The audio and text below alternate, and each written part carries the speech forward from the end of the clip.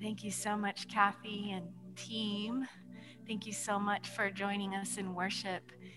There's nothing more wonderful in my experience than resting in the Lord and singing about his goodness and his greatness and kindness that goes from generation to generation, and it's from everlasting to everlasting. And when we focus on the Lord, it just fills me with joy. It fills me with peace. It's just so incredible.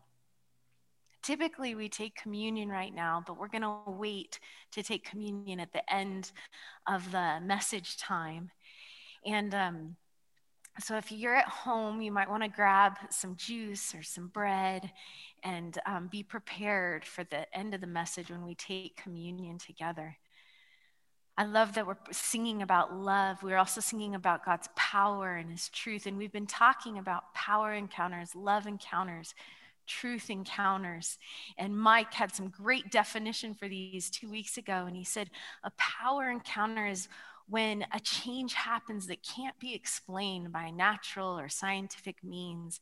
And when we celebrate the resurrection, when we celebrate what Jesus did on the cross and his resurrection 3 days, we're celebrating a power that can't be explained, a phenomena that we find hard to articulate. But when that happened, Jesus defeated the power of hell, the power of sin, the power of law and religion. I mean, how incredible is that? And that's why we sing. Kathy was just singing about a love encounter, and that's when you experience the love of God so deeply that it changes you dramatically.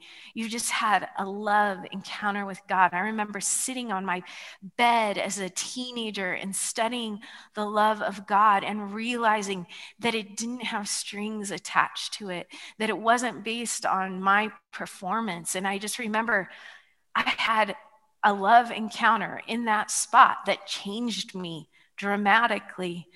I remember different truth encounters where lies we've believed are replaced with the truth of God. And that's what I want to talk about today is truth encounters.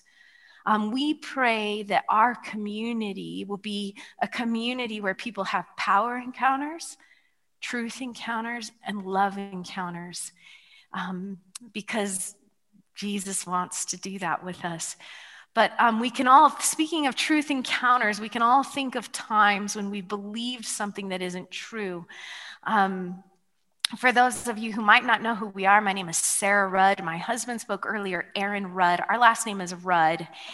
And there are some famous people with the last name Rudd. There's Ricky Rudd, the NASCAR racer. And there's an actor named Paul Rudd who does rom-com romances and Ant-Man. And he's just an actor named Paul Rudd. But my son one day called me from school before he was coming home, and he's like, Mom, we got a bunch of kids coming over. Or he was coming home from somewhere. He's like, a bunch of my friends are coming over and you need to know something. And I was like, okay, what? And he's like, hear me out. And you always know when your teenager says, hear me out, that you're in for some kind of an adventure. And he's like, listen, I've told everyone that Paul Rudd is our uncle. And in the next 10 minutes, you need to learn everything you can about Paul Rudd, because when everyone gets home, they're going to think you're his sister. I'm like, oh, okay, son, sure. I'm Googling Paul Rudd. I learned his high school, his kids' names, his dogs' names, and so forth, trying to keep up this ruse. I'm terrible at that sort of thing. Anyway, it didn't last long. The kids figured out we were not related to Paul Rudd. Now, that's a funny story. That's a family happening. But there are more serious lies. When someone isn't who they say they are, or when somebody's lied to you about what they're going to do or how they'll behave. Maybe you've experienced a false religion and you've realized, wow, the scriptures I was reading weren't true. Or maybe a false doctrine, a belief about God that isn't true. I told you all about the time my friend, his code word for God, for Jesus, was the accountant. And that his idea of God was that he keeps a tally of debits and credits. I was like, that's a false doctrine about God. There's more. Yeah, that's just false. Lies can be devastating. They can hurt and wound us and keep us in bondage. So today I want to talk first about the truth of who God is. And then I want to expose or talk about 3 lies that we can believe. In the Bible, in the Old Testament, I'm going to go back to the Old Testament and our history with God. I'm going to go back to the book of Exodus, and it's a critical event in the Judeo-Christian faith tradition of the Exodus from Egypt, when the Israelites are trapped in bondage in Egypt, and God sends Moses to come and deliver his people from Egypt. And you might have seen the movie, The Prince of Egypt, or the 10 Commandments. Those are the stories that around this event that happens. And these are the events that create the Passover tradition.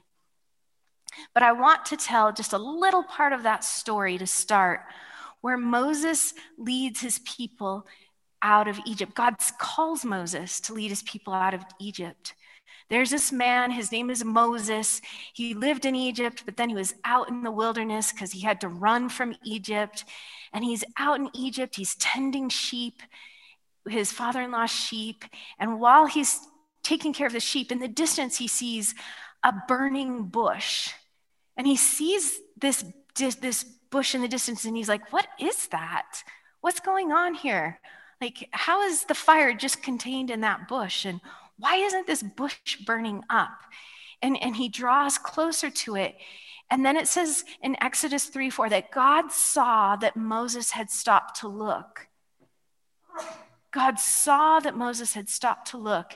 And God calls out to Moses from the bush, Moses, Moses.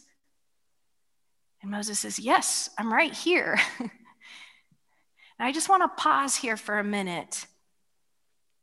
God notices when we stop to look at what God is doing. Right now, you don't have to be listening to this message. You don't have to be watching. You don't have to pray. Nobody's telling you you have to do these things. But when you pause and you stop and you look for what God might be doing, God sees that you've stopped to look. And he responds with your name. Not just once, but twice. He says, Moses, Moses. Tom, Tom. Susan, Susan. I see that you're stopping and you're looking. So you might not know what you're doing. You might be out in a wilderness like Moses. You might not understand what you're looking for, but God knows your name, and God likes that you stop and look. God says to Moses, don't come any closer. Remove your sandals from your feet. You're standing on holy ground. And then he says to Moses, I am the God of your father, the God of Abraham, the God of Isaac, the God of Jacob. When God says this to Moses, Moses hides his face. He's afraid to look at God. He's like, whoa. He recognizes he's seeing something holy. He recognizes something powerful is happening here. And he recognizes, like, that is God and I am man. And there's this humility. And then God says to Moses, I've seen the affliction and bondage of my people in Egypt. I've heard their cries for deliverance from their slave masters. I know all about their pain. And now I've come down to help them, pry them loose from the grip of Egypt, get them out of that country, and bring them to a good land. Then he says to Moses, I want you to go back. I'm sending you to Pharaoh to help my people get out of Egypt. And Moses says, no way, God, not me. What makes you think I could ever go to Pharaoh and do this, God? And God says, I'm going to be with you. I'm with you. You can do this. And Moses says, but suppose I go to Pharaoh and suppose I go to the people of Israel and I tell them, the God of our fathers has sent me to help you get out of here. And they ask me, what is his name? What do I tell them? And God says to him, he says, tell them, I am who I am. Tell the people of Israel, I am sent me to you. I am who I am. This has always been my name, and this is how I will always be known. whoa, there's something about the name I am. It reveals something really important about God. He has no equal. This is the truth about God. There is no one like him. I'm imagining when I was a kid and I went to my parent and I was going to do something and, back and forth, you can't do this. No, you can't. Why can't I do this? Because I'm your parent and I said so. And in that moment, you're like, yeah, you are that you are. I'll back down. This is like, I am who I am, period. There's no equivalent for God but God. He always was, he always will be. I like what I read. This commentator, David Guzik, said this. Also inherent in the idea behind the name I am is a sense that God is the becoming one. God becomes whatever is lacking in our time of need. The name I am invites us to fill in the blank to meet our need. When we are in darkness, Jesus says, I am the light. When we are hungry, he says, I'm the bread of life. When we are defenseless, he says, I am the good shepherd. God is the becoming one, becoming what we need. I love that. Thank you, God. You are everything we need.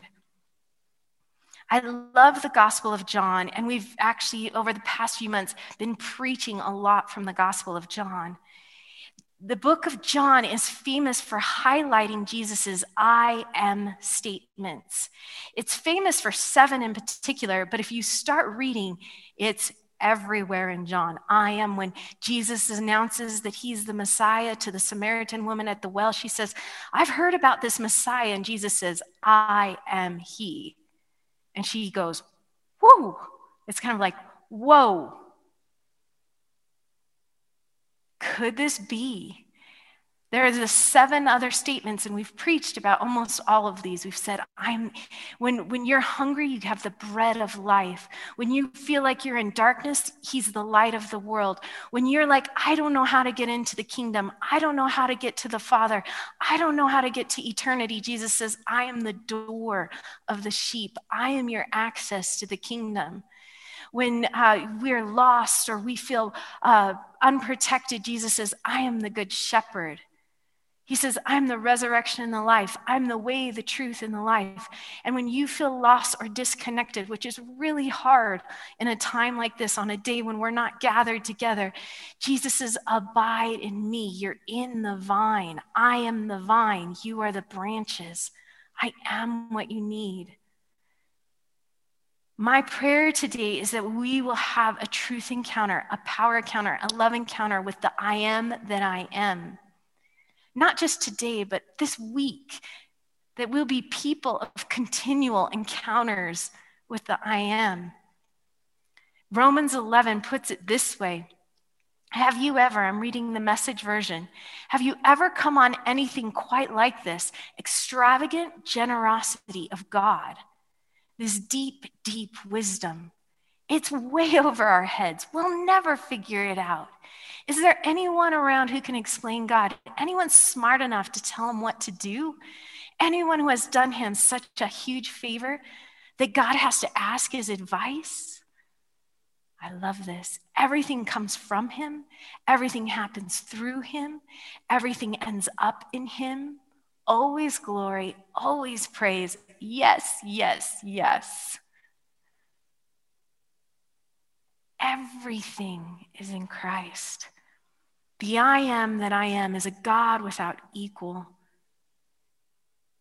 And this God, this incredible, awesome, great God, came to earth as a baby, Emmanuel, in human form, God with us.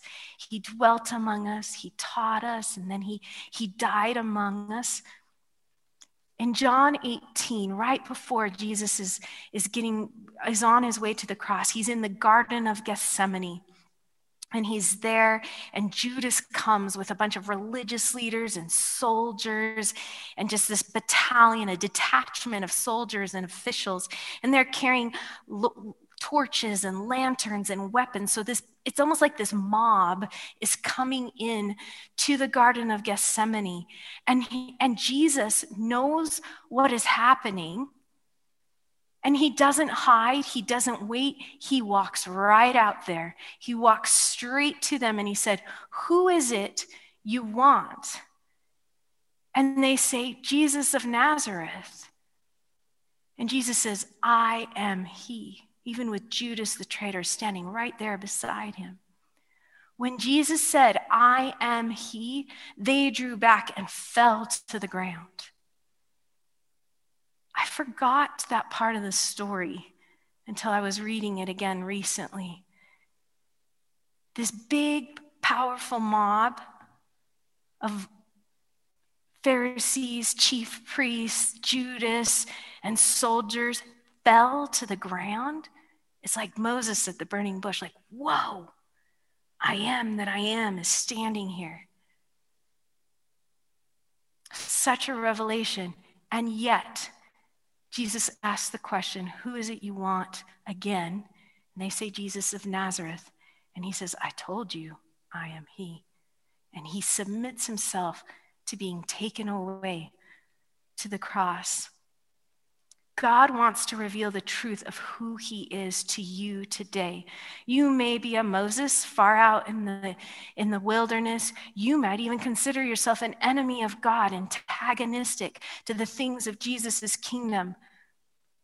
But please stop, pause, look for how God wants to reveal himself to you. Look for what you need in Jesus, the I am that I am. There's no rival, no equal. Everything comes from him. Everything happens through him. Everything ends up in him. So there are 3 lies that want to keep us from this revelation. The first lie is that there is no truth. I don't know about you, but I am profoundly weary of all the different narratives and lies and ways that we're interpreting what is happening in our world right now. I know we're all weary of it. We're all frustrated. We're distrustful of the media. We're distrustful of one another. I mean, we're in bad shape. But I find some comfort in knowing that this isn't a new problem. Humanity has long struggled with discerning truth. And on my bad days, when I'm weary, I give in to this lie that there is no truth. I just am like, So another example is after Jesus is in the garden, he ends up going to the religious leaders, and they talk about truth, lots of interesting stories in there about truth. And then he ends up, they don't know what to do with him, so they send him to Pilate, the Roman governor. And I want to tell you this story of Jesus' interaction with Pilate. Jesus is standing before Pilate, and Pilate looks at him and he says, "Is it true? Are you the king of the Jews?" And Jesus says, "Are you saying this on your own, or did others tell you this about me?" And then he says, "Do I look like a Jew? Because your people and your high priest, they turned you over to me. What did you do?" And Jesus says, "My kingdom doesn't consist of what you see around you. If it did, my followers would fight so that I would be handed over to the Jews. But I'm not that kind of king, not the world's kind of king." And then Pilate looks at Jesus and says, "So are you a king or not?" It's interesting that Jesus has no interest in learning what kind of king Jesus is. But this is how Jesus responds to Pilate. He says, "You tell me, because I am king. I was born and I entered the world so I could witness to the truth.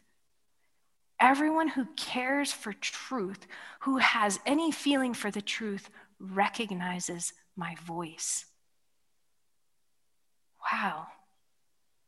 Everyone who cares for truth, who has any feelings for the truth, recognizes my voice. And then Pilate looks at him and says, "What is truth?" And that's the end of their conversation. This exchange struck me so much. Pilate has Emmanuel, God with us, the I am that I am, standing right in front of him, talking about truth. And I can empathize with Pilate's cynicism or frustration, or I don't know, just like, what is truth? But he turns from Jesus, he leaves the conversation. He sends Jesus off to the next steps in his way to the cross. He's not interested in stopping at the burning bush to see what God could be up to. He's so cold, he doesn't even shade his eyes or fall to the ground. He can't see truth. What is truth? Jesus says in John 14:6, he says, I am the way, the truth, and the life. Jesus is truth. You can count on Jesus. He's a sure foundation in shaky times. He's a hope you can rest in, a truth you can stake your life on, a truth worthy of your attention. I challenge you that if you really care for truth and desire truth, ask Jesus to speak to you. Ask Jesus to help you recognize his voice. I dare you, if you found yourself in that cynical Pilate place, ask the Lord to replace the lie that there is no truth with the truth of who Jesus is. Everyone who cares for truth, Jesus said, has any feeling for the truth will recognize my voice. Take some time to learn Jesus' voice. The other lie is that we cannot know the way. Again, this is a lie I fall trapped to. I get overwhelmed by life circumstances. Mike 2 weeks ago shared about parenting troubles and how he was overwhelmed with parenting troubles, and he had to learn to trust in Jesus to come to a place of following Jesus and being a good parent. Maybe there are other marriage problems or relationship problems, or maybe there's societal issues. That's how I feel. I get overwhelmed sometimes by the problems in our culture. Maybe you have an unresolved healthcare issue. Thank you, Mike, for praying earlier today for people who are fighting cancer or other illnesses. Or maybe you're frustrated and you feel stuck at work. And sometimes we just throw up our hands in the air and say, we don't know we cannot know the way. We cannot know how to get through this. Again, this isn't a new problem. Again, Jesus' word is so faithful. We have the Bible that tells us stories like these so we can be encouraged. There's a disciple in the Bible. His name is Thomas, and I love him. Thomas says what we're all thinking. Before, I'm going to go back in time a little bit while Jesus is preparing his disciples for what's going to come when he goes to the cross, and he's having these long conversations with his disciples. And he tells them in John 14, he says, don't let your hearts be troubled. Trust in God. Trust also in me. You know the way to the place where I'm going. And Thomas is like, do we? Do we know where you're going? I don't think so. John 14:5, he says, no, we don't, Jesus. We haven't any idea where you are going. So how can we know the way? I love that. Jesus is right in front of him, and he's like, no, we don't, Jesus. And it's in this passage in verse 6 where Jesus says, I am the way, yes, and the truth and the life. And I love what Jesus says a little bit later in the conversation in verses 16 through 18. He says, I will ask the Father, and he will give you another advocate. Other translations say friend, counselor, helper, to help you and be with you forever, the Spirit of truth. It could be the Spirit of love. It could be the Spirit of justice. It could be the Spirit of peace. And God is all those things. But right here, it's the Spirit of truth that's going to advocate for you and be your friend and be your counselor. And here, maybe here Jesus is preparing them for Pilate. The world cannot accept him because it neither sees him nor knows him. But you know him, for he lives with you and he will be in you. And I will not leave you as orphans. I will come to you. I love that promise. Jesus, I just praise you right now and thank you for that promise. We're not left clueless and alone to our own devices like orphans. We're not left abandoned. We're not left alone. The Holy Spirit comes to us and says, I want to dwell inside you. If you will open up your heart to me, I can come inside of you. Don't accept the lie or believe or entertain the lie that you cannot know the way. We have an advocate, a friend, a counselor, and a spirit of truth who wants to dwell inside of us. It's everywhere, promises everywhere in Scripture for wisdom and understanding. Proverbs 1:7, the fear of the Lord is the beginning of knowledge, but fools despise wisdom and instruction. Message translation says, start with God. The first step in learning is bowing down to God. Whoa, I am that I am. You're on holy ground. And you get to choose. You can see that burning bush. You can see that I am that I am, or you can say, I give up and go. The third lie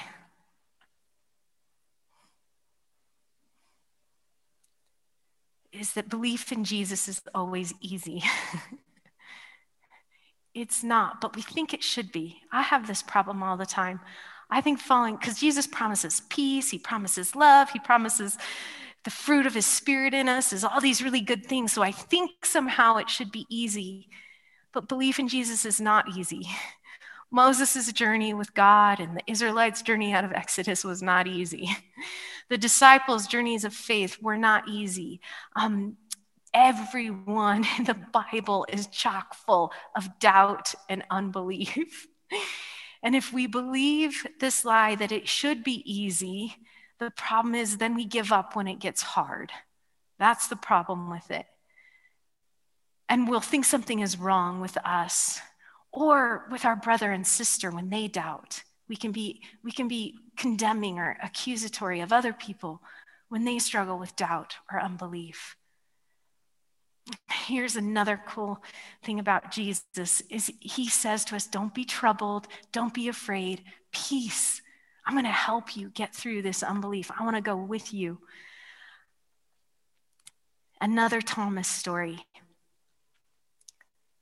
After the resurrection, after the resurrection, a bunch of the disciples had seen Jesus. Think about Mary had seen Jesus in the garden. Think about Jesus had shown up in a room where all the disciples were and revealed himself and breathed on them the breath of the Holy Spirit. So all these disciples had seen Jesus. Some 2 disciples had seen Jesus on the road to Emmaus. But Thomas gets there and he's like, wait a minute. They say to Thomas, we saw the master. And Thomas is like, I don't believe it. Says, unless I see the nail holes in his hands and put my fingers in the nail holes and stick my hand in his side, I won't believe it.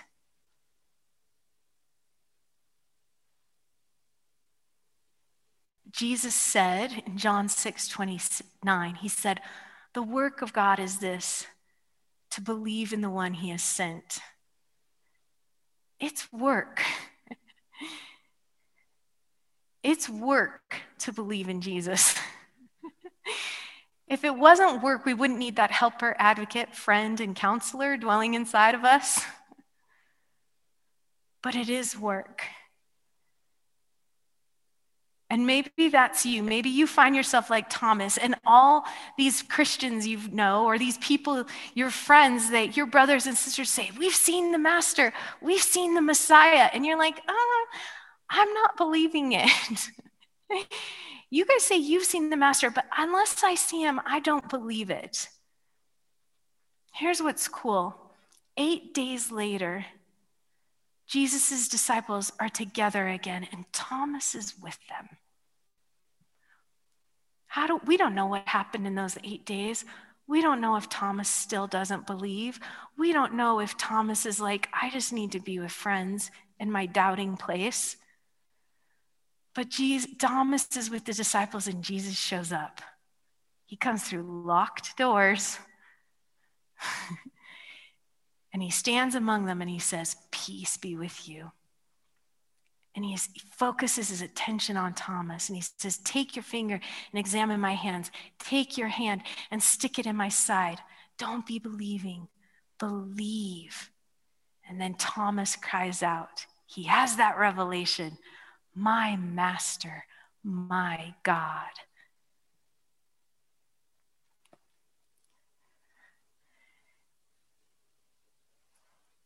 Believing isn't easy, but there's grace for you to believe.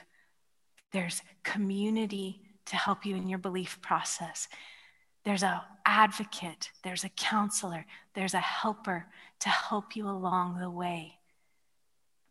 You can do it.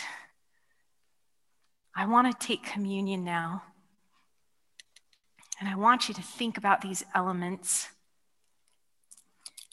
And I love that in communion, I love that Jesus leaves us with this tradition of eating the bread, handling the bread, and drinking the cup.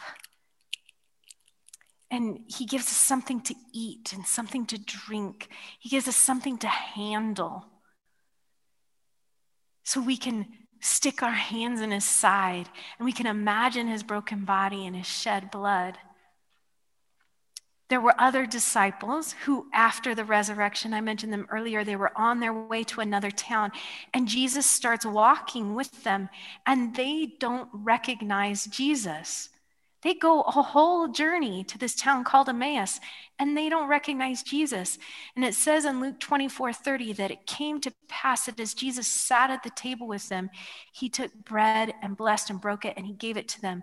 And then their eyes were open, and they knew him. I just want to invite you today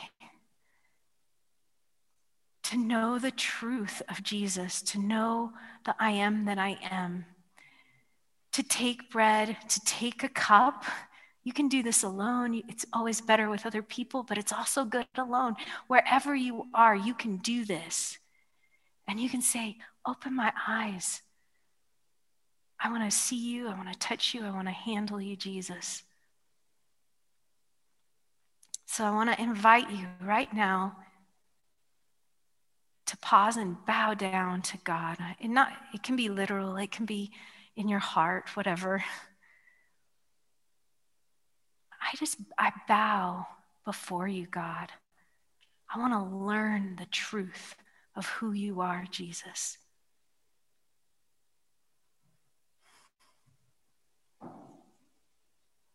Let's take the bread.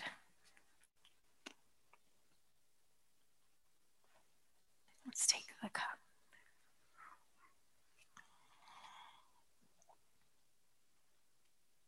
Thank you for who you are, Jesus. I'd like to finish with a prayer.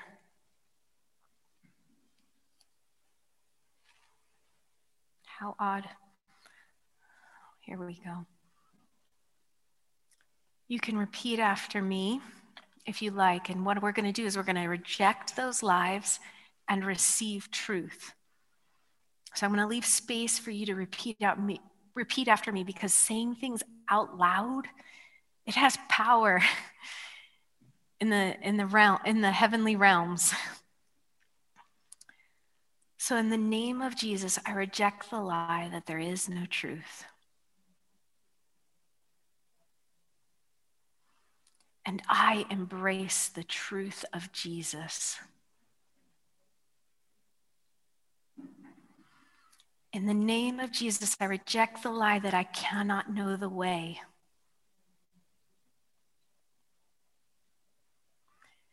and I receive a spirit of truth. I receive the Holy Spirit, my counselor, advocate, and friend.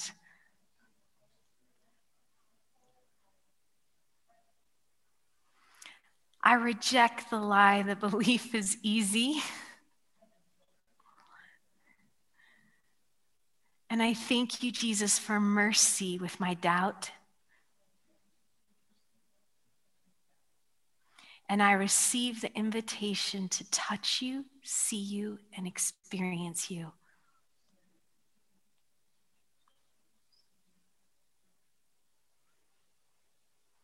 Amen.